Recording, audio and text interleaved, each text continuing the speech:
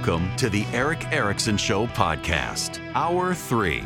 Hello, America. Welcome. It's Eric Erickson here across the nation. The phone number 877-973-7425. Should you wish to be on the program, I am delighted to have you. Glenn Youngkin, the governor of Virginia, has been making the rounds on television. There's a lot of speculation about Youngkin running for president. He was on Fox News yesterday. They asked him about it. Maria, I've said over and over again how humbling it is to even talk about my name in this context. But I am so focused on Virginia elections this year to make sure that we deliver. We've got a giant agenda, and therefore I'm campaigning across Virginia for our House and Senate delegates and senators. I'm not in Iowa, and I'm not in South Carolina and New Hampshire. We're focusing on Virginia. If you listen to Republican donors, they're unhappy with the state of the Republican field. Republican donors, you should know, the top donors, the big donors, they're always unhappy with the Republican field. There is an infatuation with the idea that Glenn Youngkin will run for president. You know, when Youngkin came to the gathering 2 weeks ago, he was a little bit apprehensive about coming because there were going to be so many presidential candidates there, and he didn't want to be perceived as one of the potential candidates. And he asked if he could bring Governor Kemp back on stage and so they could have a talk about early voting. That was his focus and his passion. And we said, it's going to be a bad idea. They're going to think you're introducing a ticket. And, well, it made him more comfortable, so he did. And sure enough, you should have seen it. So in the afternoon, I was doing a series of candidate interviews, and much of the national press that was in the back of the room disappeared. They took a break. They went to grab something to eat. When Youngkin came on stage, they were all back, zoomed in with their cameras. They were waiting for the announcement of the Youngkin-Kemp 2024 Republican ticket. They were waiting. They were expecting it. The rumors were swirling. It never came. He's not running. How do I know that Glenn Youngkin's not running for president? Because he's going to miss the deadline to get on the ballot in Iowa, New Hampshire, South Carolina, and Nevada. And if you're not on the ballot in the first winner-take-all 4 states, you're not running for president. Glenn Youngkin wants to take back the Virginia Senate from the Democrats. The Democrats in Virginia went really far left in their primaries.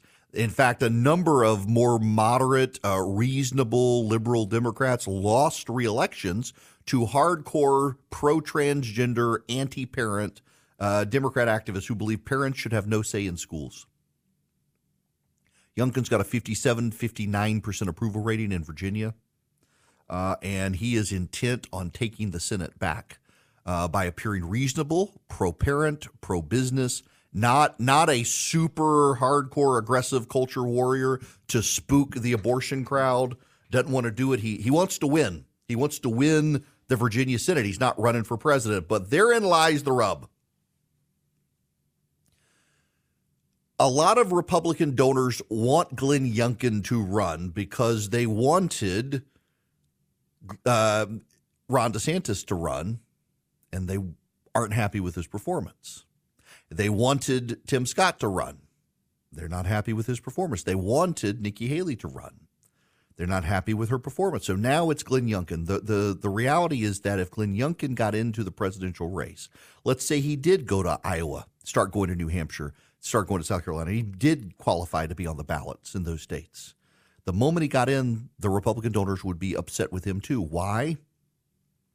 Because Glenn Youngkin is philosophically and culturally, socially conservative.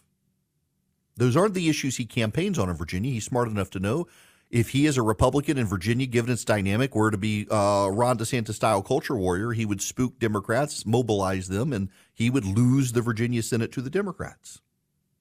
So he didn't campaign on those issues, but he campaigned on parents' rights. He campaigned on keeping wokes out of schools. He campaigned on many of the same things DeSantis campaigned on, the things that the big, rich Republican donors don't want to talk about, because the big, rich Republican donors are inevitably socially liberal, fiscally conservative businessmen. They are pro-abortion. They are pro-alphabet gang. They don't care about trans rights or trans exclusionary issues. They don't care at all. They couldn't care less if a boy is on a girls' sports team. It's not their issue. They care about taxes and deregulation and hedge funds. And so Youngkin's their guy until the moment he steps into an arena of Republican voters who want him to talk about those issues. He talks about them the way they want, and suddenly it'll be, when's Brian Kemp getting in the race? Oh, we got to get Brian Kemp in the race. Can't we get that guy? What about Greg Abbott? Where is he? We got to find somebody. They don't understand. And there's this, if I had a disagreement with my friend Jonah Goldberg, Jonah Goldberg has written about the small dollar donors. They're in this for revenge. They're in this emotionally. The rich donors they have a plan. They're surrounded by people who can advise them. I got to tell you, I've sat in the room with these rich donors. I was in Las Vegas for a meeting of them back in March. They are as emotional as the small dollar donors. They are as clueless as the small dollar donors. See, here's the problem. You know why a lot of businessmen make terrible politicians? Not all of them, but a lot of them. It's because they get really, really wealthy in business, surrounded by a bunch of people who tell them how much they can do, how great they are, what they're capable of, and they begin to believe it. And then they decide, I'm so good and successful at business, these idiots in politics, I'm smarter than them. I can get in, and I can do better than them. And so they get in. Look at what's his name, Howard. What's his name? The Starbucks CEO got into the Democratic primary. He was one of the last in and the first out. He was tone deaf. So I have friends who are exceedingly wealthy. Exceedingly wealthy. They're on the list of the top 100 richest Americans. A couple of these people I know. Almost to a person. There are some exceptions. But almost to a person, they live a life that you and I will never even hope to live. I really would love for the show to be successful. I joke about it all the time. Let me take priority jet everywhere I go so I don't get yelled at in the airport. These people, they don't have to rely on a third party to put them on a private plane. They own the private plane. I know one guy, I was supposed to be in a meeting with him. This has been a couple of years ago. I was supposed to be in a meeting with this guy. I had to fly up north to be in a meeting with him. And he stood me up. He wasn't there. Met with his assistant. The meeting went well, but I met with his assistant. Why? Because he found out his favorite chef had opened a new restaurant in Hong Kong and decided he and his wife were going to go. So they got on their Gulfstream and flew nonstop to Hong Kong just to go eat at a restaurant. If I had $1 billion, I wouldn't do that.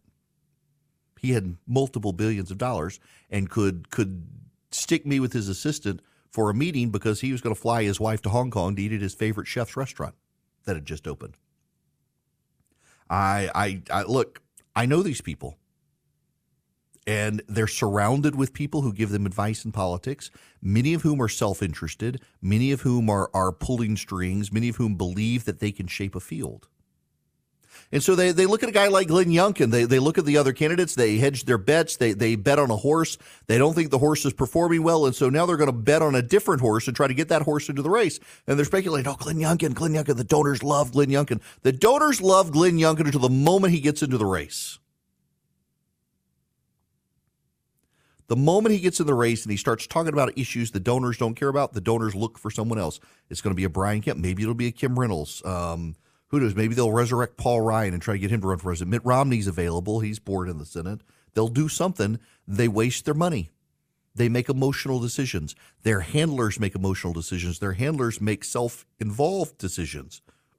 If I back X, if I get my guy to back X, this is one of the things you need to know about the rich people.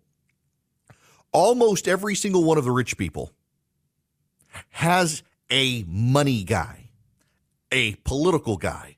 Then the political guy handles access to the donor. If you want to get attention of the donor, you got to make your case to the money guy. The money guy gives you the access. You got to go through the middleman. The middleman wants to get hired in the next political administration, leave the billionaire for a little while, go into the administration, build a great, impressive resume, go out and make his own money. And so they're betting on who looks like a winner to me, and the money guy makes that decision. I think Glenn Youngkin's the winner. I like Glenn Youngkin. Almost all of the money guys are pro-abortion moderates too. Rarely do you find the billionaire has like a real right-winger at his side whispering in his ear. And so you have the more moderate billionaire with the more moderate money guy, and they look for a candidate who sounds moderate. And when that candidate suddenly is revealed to not be that moderate, then they turn on the guy.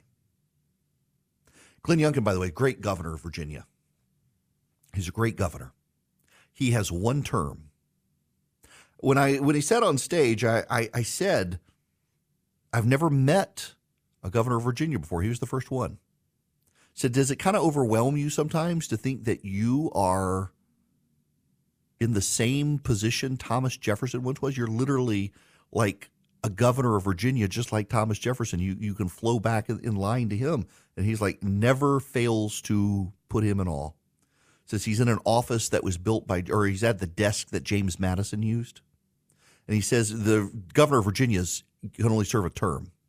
You serve 4 years and you're gone. You can come back to office later, but you can't serve consecutive terms. So Glenn Youngkin was saying he's got a clock in his office, and it counts down the seconds to the end of his 4-year term. It's not a daily clock. It's a term clock, and it counts down. So he's got 4 years to go big or go home. And that's what he's trying to do. But in doing that and pushing early voting, donors have interpreted it as he's wooing us, and so we're going to woo him, and we want him to get into the race. My advice to all of you is to take the field you have and come to terms with it. You have Donald Trump and Ron DeSantis, you have Mike Pence, you have Nikki Haley, you have Tim Scott, you have Vivek Ramaswamy, you have Chris Christie, you have Asa Hutchinson, you have Doug Burgum. Francis Suarez dropped out. Will Hurd doesn't even realize he's running for president anymore, but he technically is. You've got a field of people. You've got a former president of the United States, a former vice president of the United States, a former governor, UN ambassador, a former governor, U.S. prosecutor, a current governor, a current senator. You've got a field of good candidates to choose from.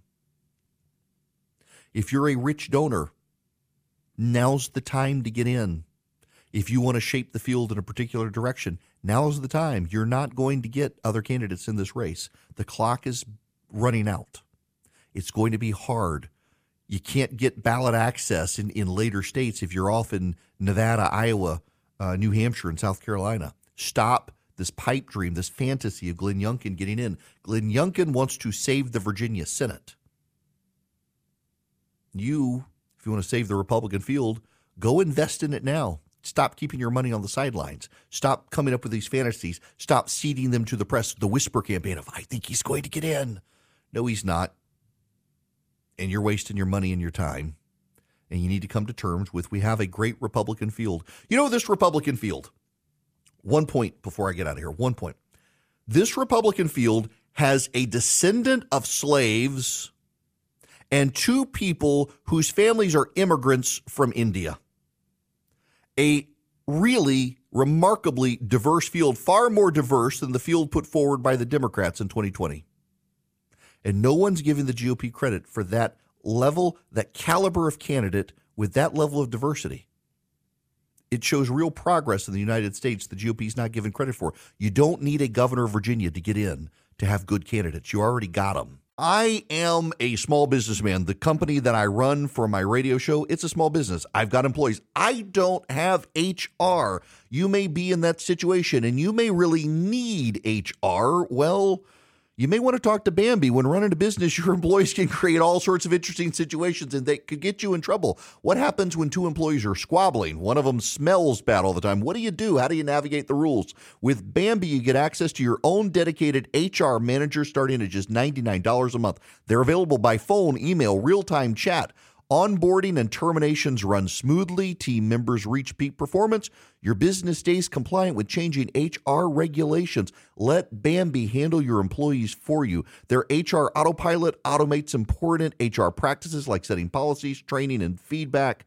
Listen, you want U.S.-based HR managers who give you experience, expertise, a personal touch you need to make it seem like they're a part of your team. They could cost $80,000 a year, but Bambi starts at $99 a month. Schedule your free conversation today to see how much Bambi can take off your plate. Go to Bambi.com right now. Type in Eric Erickson under podcast when you sign up. It'll help you. It'll help your company grow. It'll help you keep peace of mind. It's spelled B-A-M-B-E-E. BAM, B-E-E.com. Bambi.com. Type in Eric Erickson. Hello, welcome. It's Eric Erickson here. The phone number 877-973-7425. Let's go to the phone. Susan, you're going to be up next. Welcome. Hi, thanks for taking my call. Sure. I'm wondering what you think. I think that we're going to probably be stuck with Biden and Trump as the candidates unless God gives them each health problems that prevent them from running. Hey, you never know. Look what happened to Fetterman. But if by chance God that Trump wins, I think it's going to be a wasted 4 years in that I think this guy is stuck in 2020 till the day he dies, and that he will spend that 4 years of a presidency taking revenge and just recycling. I just think he's so stuck in that even if he wins, it'll be a wasted presidency. What do you think? You know, I think there will be definitely elements of a revenge tour. He's already said as much. He was saying the other day that he's just going to have to lock people up. I think that his own judicial appointments will stop him from doing that. But you got 4 years to do stuff. I do think he will repeal a lot of what Biden did. I do think that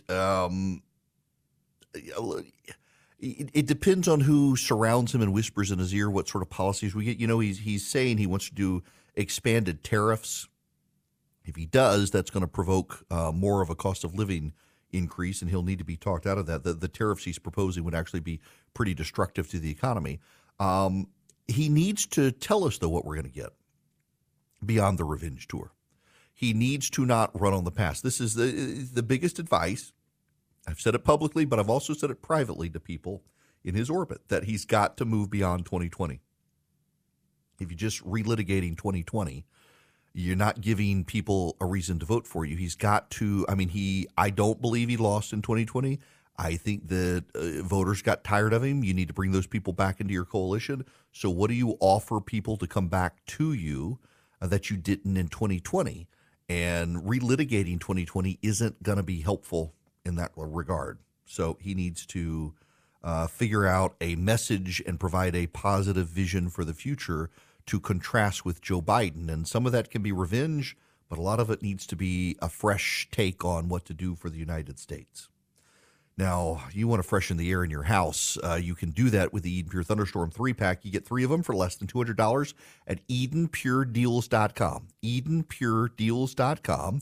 You can get 3 of them. All you do is go to EdenPureDeals.com and you put Eric in, E-R-I-C-K, and you'll see the discount for the 3 of them. What do? They eliminate bad odors. They're also an air purifier, so they get rid of dust and pollen and the like, but they eliminate bad odors. So they eliminate dead animal odors from being in your wall. They eliminate litter box odors. They eliminate pet odors. They eliminate smoke odors. They eliminate kitchen odors. We use them in our kitchen if I fry shrimp because we don't have an exhaust vent in the kitchen. And the Eden Pure Thunderstorm works better than essential oils and wiping those out. You can get 3 of them, one for upstairs, downstairs, your basement, your travel bag, your RV. You can hold it in your hand, a little bigger than my hand. I can plug it into the wall. I can plug it in a car with a USB cord, and they really do work, and I really do travel with mine.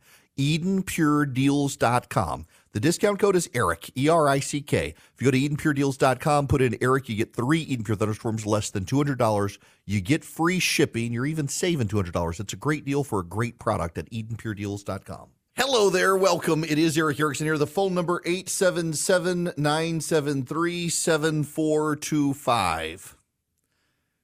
Back in 2010, a movie came out called I'm Still Here. It was an art house project by Casey Affleck, the brother of Ben Affleck, and it starred Joaquin Phoenix. It followed around Joaquin Phoenix. He announced he was retiring from acting and he was going to become a hip-hop star. And every time Joaquin Phoenix was in public, he genuinely appeared to be transitioning to becoming a hip-hop artist. You see him partying, you see him smoking, you see him engaging in all sorts of depravity. You see him learning rap music. You see him performing before audiences. He would show up, and there was always a camera crew with him. And people took him seriously. Some people took him seriously. He'd appear on the late night shows talking about this, retiring from acting, why he wanted to proceed. In his documentary, I mean, it had, and I'm looking, it had P. Diddy, Sean Combs. It had Mos Def. It had Ben Stiller, Edward James Olmos, Jamie Foxx, Billy Crystal, Jack Nicholson, Danny DeVito, Bruce Willis, Robin Wright, Hugh Grant, Natalie Portman, Sean Penn, Matt Maher. They were all themselves in this show. They were all themselves. And the premise was supposed to be real, and it wasn't really. It was all kind of a scam. It was all kind of a pretend thing. He was not really giving up acting. He was doing a spoof and laughing to some degree, laughing at the people who took him seriously. I kind of feel like that's what Vivek Ramaswamy's doing. I at this point, honestly, I would not be surprised to see Vivek Ramaswamy on MSNBC next year laughing at all the people who took his campaign seriously, mocking his supporters. Because, you know, the man proposed a COVID database of people with COVID or the vaccine shot or some sort. And he's made money off of that business. There's something weird here. So when he was on my show, one of the things that he did, when he was on my show, when he was on stage with me at the gathering, is Vivek doubled down on his Taiwan abandonment policy. So I honestly thought he had been mischaracterized because it sounds so foolish to me to say, hey, we'll get our chip production out, and after 2028, China can have their way with them. But no, on stage, he was very adamant that we need to get our chip manufacturing capabilities out of Taiwan. He thinks it'll take until 2028, and after that, Taiwan's going to have to defend itself, and we're going to tell China, just let us have our time to get the chips out, and then you can take on Taiwan. And now he's like, I never said that. That's not my policy. My policies will go back to strategic ambiguity as to what we would actually do. But he said it on stage, and he didn't just say it on stage with me. He said it at the presidential debate. He said it to others, and now he's like, I never said such a thing. Here's what I said. And what he's saying now directly contradicts what he said just 2 weeks ago. It just strikes me as performance art, and that's not the same thing, or not the only thing. He also did this with Israel. With Israel, he also said that he wants to stop our military entanglement with Israel. He wants to stop it. He wants to whatever you want to say, pull our military back. And that just strikes me as a little bit off. And now after Nikki Haley has called him out on that, he's walking that back. A few years ago, Vivek Ramaswamy was on with, what's his name, Jim Cramer on CNBC. He was touting an Alzheimer's drug his pharmaceutical company was involved with. Summa cum laude graduate, congratulations. Thank you. Good to be back. Okay, tell me why Glaxo kind of wrote this drug off, and yet you have such great hopes for it. So I obviously can't speak for other companies other than Axovan, Right. but what I can tell you is that RVT-101 is a unique drug that we actually think could help millions of patients with Alzheimer's disease. Our focus is actually on the treatment of Alzheimer's disease, dementia, and other forms of dementia. We've actually put together what I view as a top-notch team in the industry, involving the developer of the most widely used drug to treat Alzheimer's disease, who actually led our due diligence on this asset, and actually will lead our development program going forward. And actually on our board of directors is the former head of neurosciences from GSK that actually led the development of this drug, who sits on our board right now, and all of those individuals are every bit as excited as we are about the development. Well, then walk us through what we've seen so far, because we know, as I said, there's a bunch of companies that have gone in phase 2, and we get so excited, but then it doesn't work out in phase 3. Why do you think you're ahead of those other companies that have never been able to bring that to market? That's a great question. And the thing in Alzheimer's disease to remember, and we remember this all the time at Axovant, is we don't fully understand the way the actual underlying disease works, not just us at Axovant, but the field more generally. But the thing with RVT-101 is it's actually a neurotransmitter-targeted therapy that actually in part works through the release of acetylcholine, which is already known to be an effective mechanism of action, because that's actually very similar to how the currently approved drugs work. 29 years old at the time. Former partner at QVT Financial LP, this is what's on the screen. President and CEO of Rovant Sciences, Inc., chairman of Techmira Pharmaceuticals, Inc. He's also the Axon CEO. The drug that he was touting had failed medical trials 4 times. He was able to buy it for pennies from GlaxoSmithKline. He rebranded the name. He took his company public in an IPO, and then he sold $2 billion of stock before the drug was shown to have failed again. He proposed a COVID database of people with COVID to the National Institutes of Health. He wanted to track people with COVID, wanted to track the vaccine. He actually still has an interest in the company that did that. And he comes out and he's very anti-COVID, COVID conspiracy, anti-COVID vaccine, and yet that's not what his business was just a year ago. A year ago, he was praising Mike Pence and saying Mike Pence did the right thing and what Donald Trump inspired an insurrection on January 6th. And now he says, I never said that. It's in his book. You can actually buy his audiobook, and it's in his own words, and you can hear him say those things. And now he says, like he did on stage the other day, I never said that's not my position. And now he's doing this word salad thing about Mike Pence that, well, I would have done completely differently on January 6th than what Mike Pence did. But when he actually tries to explain it, it makes no sense. It's a word salad. He just throws a lot of words on stage, and none of those words actually make any sense. And then he throws out these wild foreign policy ideas and claims that his lack of foreign policy experience is a badge of honor. Ramaswamy was asked last night to respond to Nikki Haley's attacks against him regarding his foreign policy ideas. Take a listen. Haley has a lot of experience in foreign policy. She recently said that yours are making America less safe. How are you going to handle that if she brings it up on the debate stage? My general view is that if somebody breaks your car for 25 years, you don't hand over the key to the same person. And so I view my absence of so-called foreign policy experience as a badge of honor. But your lack of foreign policy experience, you've now wanted to defund our alliance with Israel. You wanted to hand Taiwan over to the Chinese. You've now come out and said that Iran with nuclear weapons is no threat to us.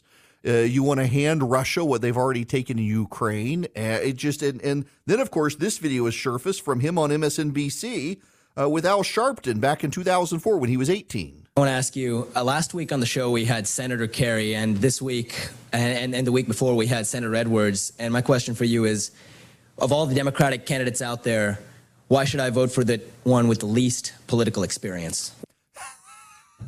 That was his view then. Now, listen, I don't think you can hold now in 2023 an 18-year-old accountable for what they said on MSNBC in 2004, but his positions from 3 months ago are completely different from his positions now. His position from 2 weeks ago with me on stage about Taiwan is literally different from his view yesterday.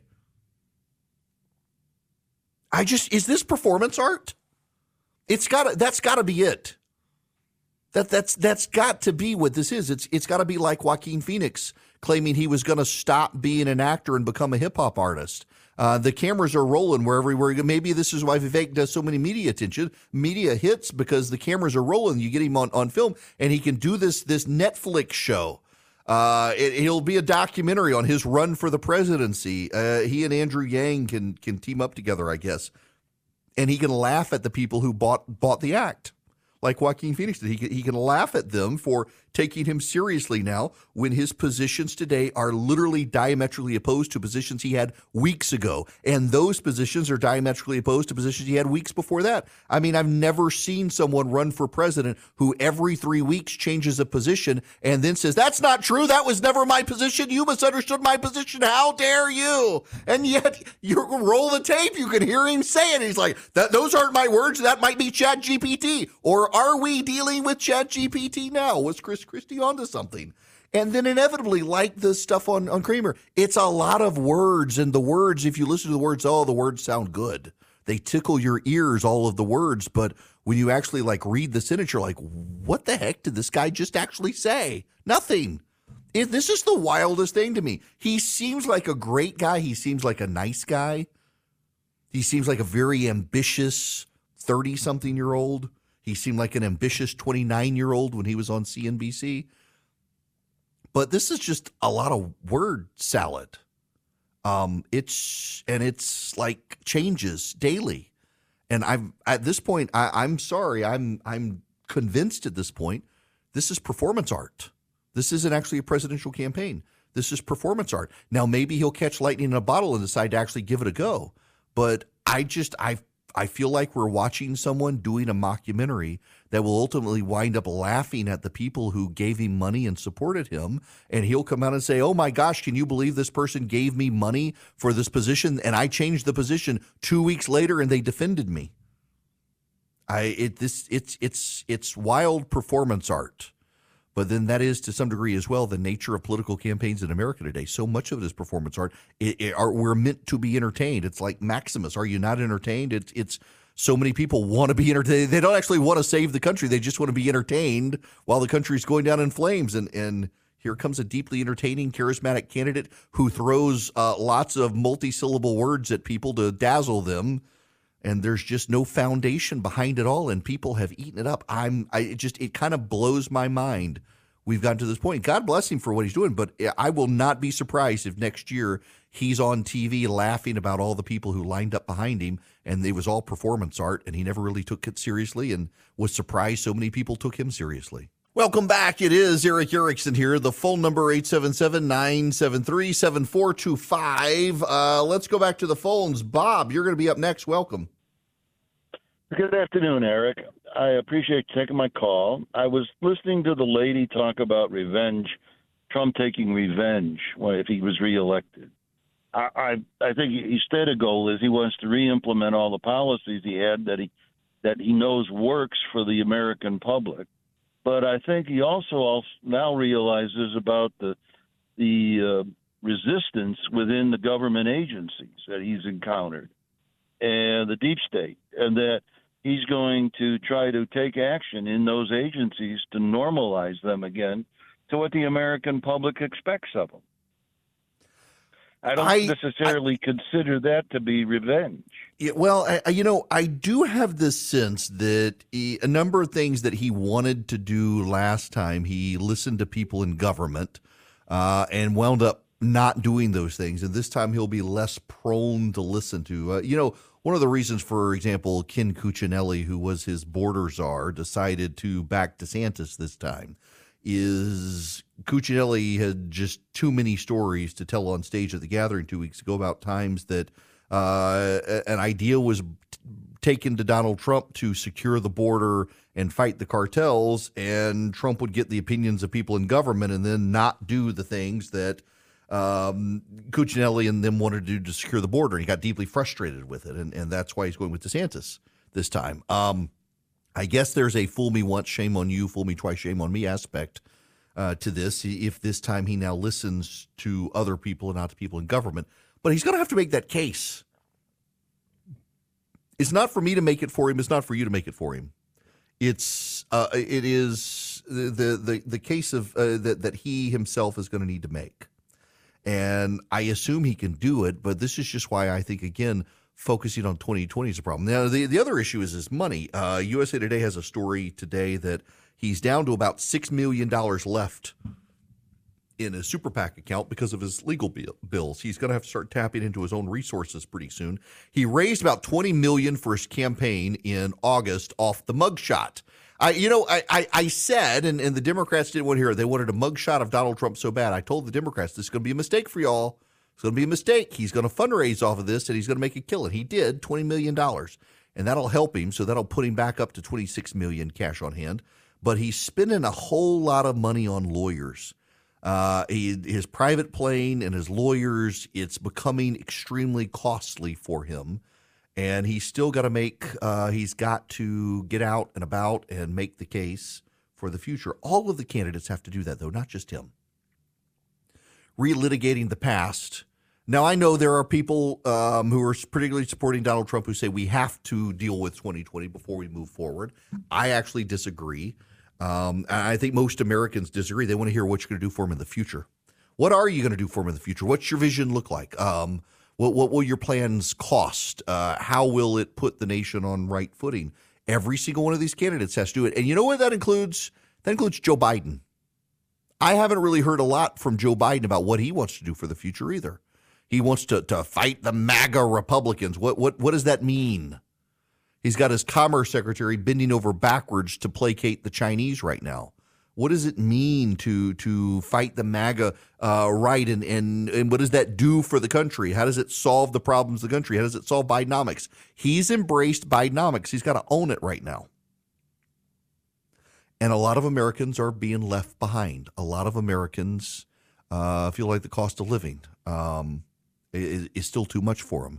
They're making sacrifices. They're having to cut back. They don't feel like their children are going to have a better future than they had. The first time in American history where a majority of parents believe that their kids will not have it better than they have it. And that's sad because it shouldn't be. That decline is a choice. And again, I think whether you feel like we've declined or are in decline, that we need to recognize that's a policy choice of the Democrats by and large. And what they're doing is they're just holding us back from unleashing the American potential and just let us off the chain, let us run, let us be free. There's a message there for these Republican candidates to advance. There's a message there for them to show us what are you going to do to unleash the potential of America. Gas exploration, drilling, expansion of natural gas, upending the energy markets, you name it. There's so much they can do instead of dwelling on the past or the grievances that people have. I'm looking for optimism. Americans want optimism. It's why Tim Scott has resonated with people with his optimistic message. Not resonated enough, apparently, in the polling, though. DeSantis is getting a bounce after the debate. Nikki Haley getting a bounce. Ramaswamy got a little bit of a bounce, but now the more people find out about him, the more I think people are like me that is it performance art. I don't know. We'll see. I guess I'll be back on the radio tomorrow, I hope. Good Lord, today. Y'all, I apologize about that. That was unacceptable. But I expect to talk to you guys tomorrow. I hope those of you in Florida have been able to get dry and dig out and see y'all tomorrow.